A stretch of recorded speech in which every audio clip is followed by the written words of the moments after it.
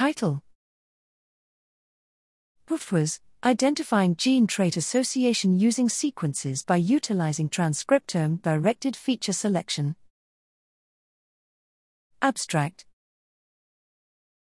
Towards the identification of genetic bases of complex traits, transcriptome-wide association study, TWAS, is successful in integrating transcriptome data.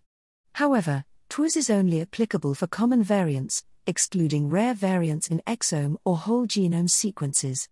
This is partly because of the inherent limitation of TWAS protocols that rely on predicting gene expressions. Briefly, a typical TWAS protocol has two steps. It trains an expression prediction model in a reference dataset containing gene expressions and genotype, and then applies this prediction model to a genotype-phenotype dataset to impute the unobserved expression, that is called GREX, to be associated to the phenotype.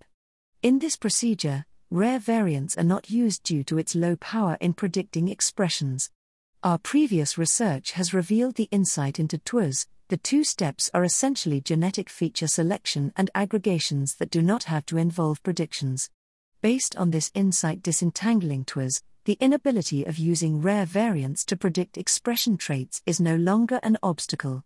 Herein, we developed rare variant TWAS, or rvTWAS, that first uses a Bayesian model to conduct expression-directed feature selection and then use a kernel machine to carry out feature aggregation, forming a model leveraging expressions for association mapping including rare variants.